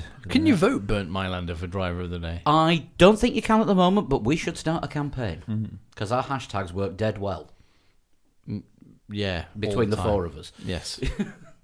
What's trying to get hashtag burnt DOD. What's that? Bernd Mailander, driver of the day. Oh right, okay. No, I was trying to work out the other hashtags. What, the ones that have worked really well? Yeah. None of them. Right, okay. I was joking. You put too much thought into that. I know. I thought we genuinely had one that we tried to show. Oh yeah. Hashtag your voice in F1 didn't take off. No, it didn't. Somebody bought a hashtag Jack Attack t-shirt last week. Did they? Yes. That's good. Like it. Jack Attack is, of course, coming around again. And he did ruin my entire Spotify listening figures for 2018. Because he was right at the top of my listening figures. Because I was one of these people, and I'm sure there are other people as well who, listeners who did this, where you put Jacques Villeneuve on as you went to bed with your phone on mute and just let it play on repeat all night. And I did this for several nights, which meant that Jacques Villeneuve was my number one played song in 2018. How many times did you play him? 100 and something. I can't remember, or 200 and something. That must be. That will have earned him nearly 100th of a Canadian cent. That's like a 10,000th of a loony. The thing is, I don't know if anybody else has this, but a fish in real money. if he has Spotify for artists, he will have been really confused that week. I think he stopped looking at his plays a long time ago. We inflicted a mate of mine, Mark, who was a new guitarist in my band, and a massive Yngwie Malmsteen, Steve Vai, twiddly widdly guitar music fan to fooling around on Saturday night. And Dan, you saw the look on his face. Yes. I've never heard "What the hell is this?" spoken with so much conviction in my life. And bearing in mind this was Eurovision And night. yeah, we just sat through all the Eurovision Song Contest as well. Oh dear. Shall we do some predictions for this weekend? Let's go for it. Right. Obviously, you've already heard Scarbs. Yes. Because we got him to predict first. I have Sean's here, and she's going for a Bottas win with Verstappen second and Hamilton third. Who wants to go up next? I'll go. Okay. Hamilton, Bottas, Lando. Interesting. I'm amazed you didn't go Hamilton, Lando, Alonso, because he's got nothing else to do this Sunday. That's true. You'd be in that Ferrari I keep trying to give to him. Dan? Hamilton, Bottas, Vettel. Going against the expert opinion. I know, yeah. What's know. this all about? I'm going to go against the expert opinion as well. It's all right. It's fucking McLaren. I think Verstappen's going to bin it, and Gasly is not going to be in fourth place when he does. I think McLaren are going to be best of the rest. And like you say, Lando has when given a clean race in GP3 in GP2 had this ability to make sure his car was on the podium all the time. I'm going to say Hamilton, Bottas, Leclerc. And I will go for... I'm going Hamilton, Bottas, Verstappen. Again, no Gasly from anybody. I went. Ain't nobody got no Gasly. Ain't nobody got no gas. Anybody would think he's having a Gasly season. Yeah, exactly. Oh dear. Have I just put the tumbleweed in again? It's the fifth time I've used that this year. Expect to hear it more. Yeah. Same with the tumbleweed. Right, I'm going to write to him and ask him to just Change his name. No, buck up his ideas. Start doing a bit better because we're tired of Lee's joke. And change your name to Great Leap. If you want to join in with the predictions, if you go to the website and go to the games section, you will see the 2019 Prediction League on there. Give us your top three, and as an added extra, your pole position and fastest lap, and see how you compare to us and everybody else on the leaderboard. I think we've a couple of hundred people on there now. I do enjoy the player who keeps going for Robert Kubica for win and fastest lap. It's a brave choice. Even a stopped... No, not even that stopped clock. Obviously, we'll be doing the live blog. Even a stopped clock has one hand working. Oh, God. We will be doing the live blog on Sunday. I think executive... Hashtag Robert the Sundial. I'm letting that one slip. It's Oh late. no, it's gone downhill so fast. I'm so sorry, everyone. So we'll be doing the live blog on Sunday, but I think executive decision, seeing as there isn't really any McLaren interest in the Indy 500, I'm not going to bother doing that one. We'll be around on Twitter. I might have paid attention if there was someone to pay attention to, but there isn't, so I'm probably not going to. Marcus Ericsson. Yeah, again, Monaco I reiterate can't be my as point. boring as Spain was. Is that your bold prediction of the week? Yeah. What if Alonso turns up in Monaco because he hasn't got to be at Indy? Jensen will wee in his seat. So does that mean he's going to turn up in Super G? No, not even. Shall we shunt it? Yeah. Let's go for a shunt. And who is this week's from? Oh, have you fact checked it? Because you're having to fact check earlier. Yeah, it wasn't so much fact checking. But fact hunting. Yeah, I needed to find out which one. Who the fact it was? Yeah, I needed to find out which one it was. If you do this, because I'm happy that you don't. Maybe some of you don't think this, but I'm a fucking idiot. So I'd like. No, I think a lot of people do think well, that. You'd think that, but it doesn't seem to be the case. So yeah, if you're going to send a total shunt in, tell me what the fuck it is. Give the answer. Yeah. Yeah. The quizmaster needs to know this. Who sent this one in without the answer? This was sent in by... Oh, motherfucker. That's a name you can't pronounce. Are they from Ireland? Rune, no, sorry, it's okay. I have got the first one. His first name's Rune. Rune Wenzel Herms. That sounds Dutch. Okay. Continuing our run of Netherlands-related total shunts, we've had 2 Dutch drivers and now this. Dutch shunts. He's done you on a question here. He's had you off. Go on. Because the first question is, I was born... Yes. At least it's a good first question. ... When? Right, so as clues go, this driver was, or inanimate object or team, was born. This thing. It's always a good start to life. Question 2. I was created in 1920.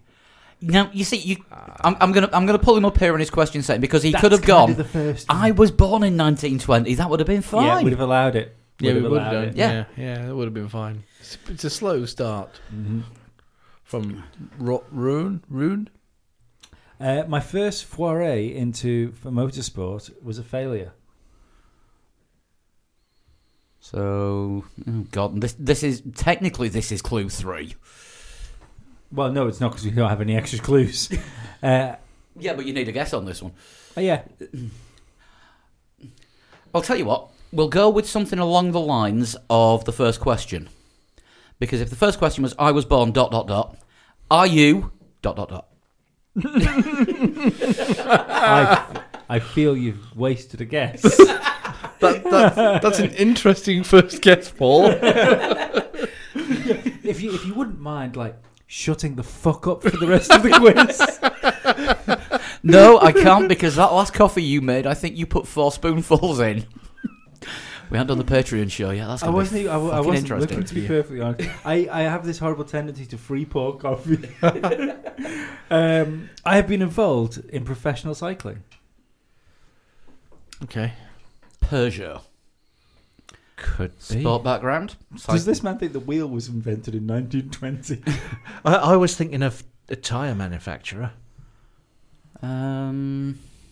Continental? Could be. Michelin, do they do? Or Michelin, do they do? We have had Michelin before. Yeah, and I have had their tyres on a bike. Dunlop. Everyone's had Dunlop tyres on a bike. But... And Dunlop shoes. We all had Dunlop shoes, didn't we? Green Yeah, Flash. Green Green Flash. Flash. Yeah. But I'd still rock a pair of Green Flash if I saw them. You can still get them. Yeah. But I think Dunlop have been around a lot longer than since 1920. Okay. I played a part in Michael Valiant. Is that a guy? I think that's what it says. Valiant's career. I don't know who he is. He sounds brave. Sounds Probably done something related to motorsport between 1920 and 2019. Sounds like a cartoon character. He sounds Sounds like a like a knight baddie of from he sounds Airwolf. like a knight of the realm. I have appeared in a motion picture. I'd like a guess, please. Lots of tyres have appeared in motion pictures. I'll also say this man said, "Do you think this one is too hard?" Oh, no, sorry, no, he didn't. That was a different one that I'm not doing this week. He actually said, "Do you think this one is too easy?"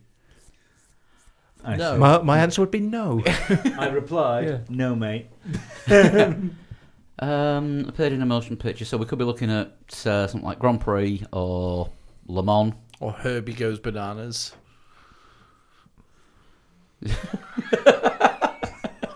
just putting it out there. Aladdin. The Lion King.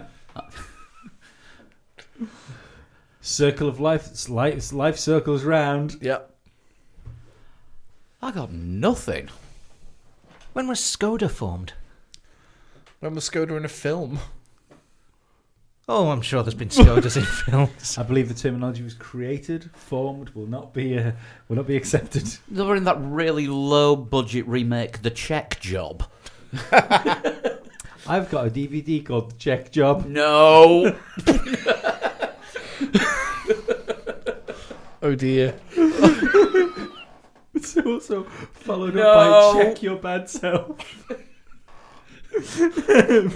Check yourself before you wreck yourself. Third. Next question. I have been involved in a wide range of motorsport, most notably endurance racing and Formula One. Don't throw your guesses at me all at once. Is that what he actually says? I was going to say that's just you adding that on. I think Peugeot's still...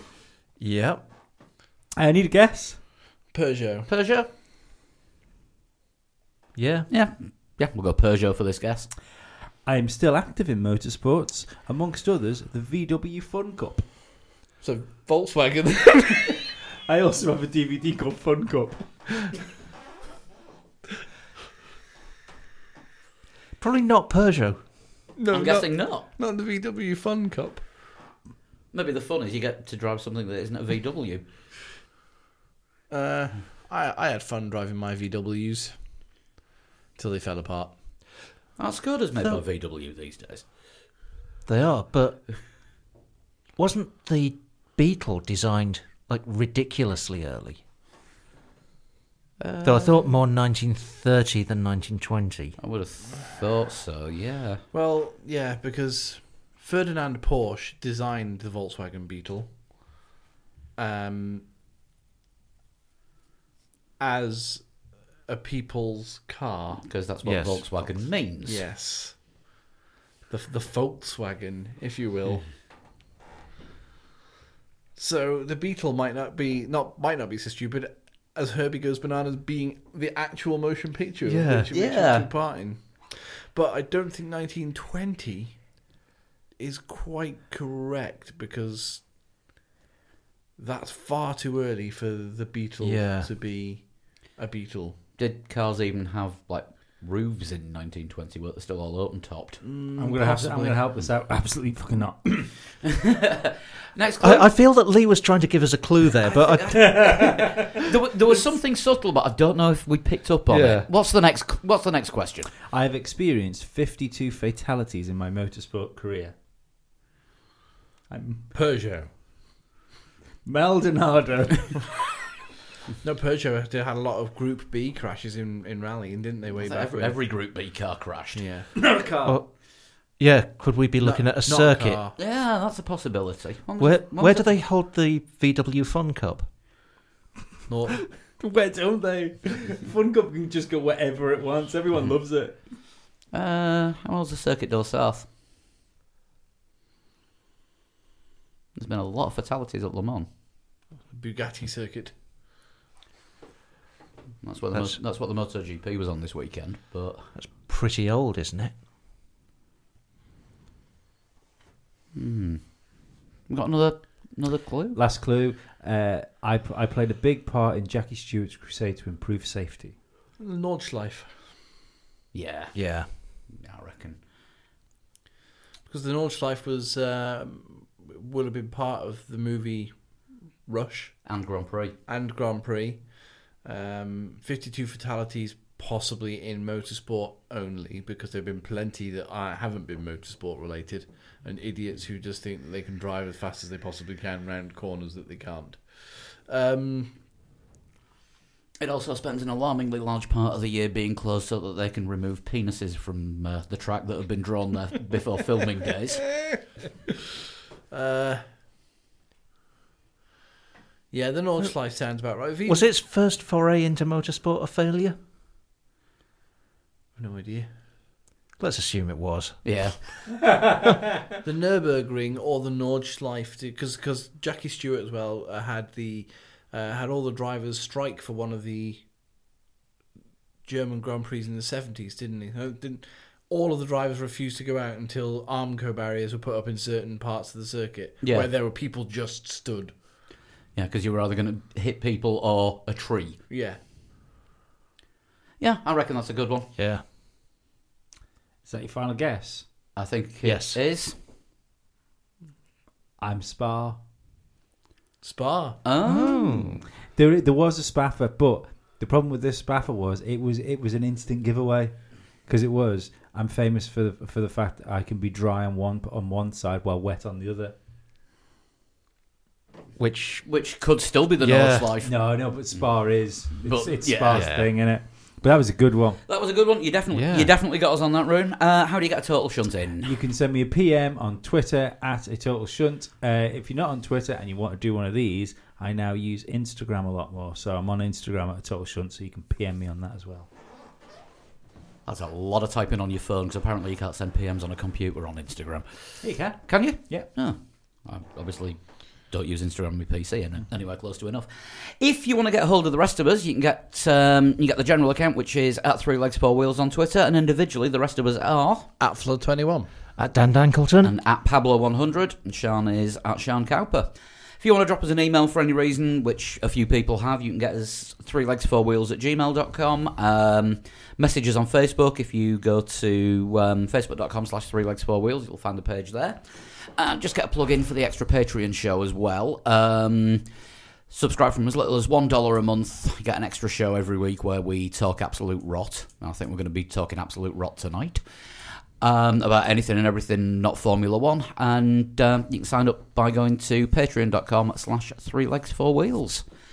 Last thing is just a quick update on Formula Lee. It is Monaco in the dry in a Red Bull, and you have got until the Monday after the Monaco Grand Prix to get your times into us. Send them by direct message on any of those methods, or for anyone that's on PlayStation, if you add me as a friend, Pabstar, then I'll be able to see your times on the leaderboard. I think That works. that about covers it for tonight, doesn't it? I think so. Yeah. Once again, huge thanks to Craig Scarborough for joining in with us and putting up with us. Yeah, absolutely. Yeah, And just being a general legend. yeah, always a great show when he's on. And we'll be back next week, and hopefully we'll have all fallen asleep during Monaco. I'll watch out for the live blog It at the will be weekend. better than Spain. Who are you trying to convince? Everybody else or you? No, because at least Monaco still has that edge of danger where somebody can go into the wall at any moment. Spain was just dull. Yeah, fair point. Right, thanks for listening, and we'll see you next week. Bye. Bye. Ciao.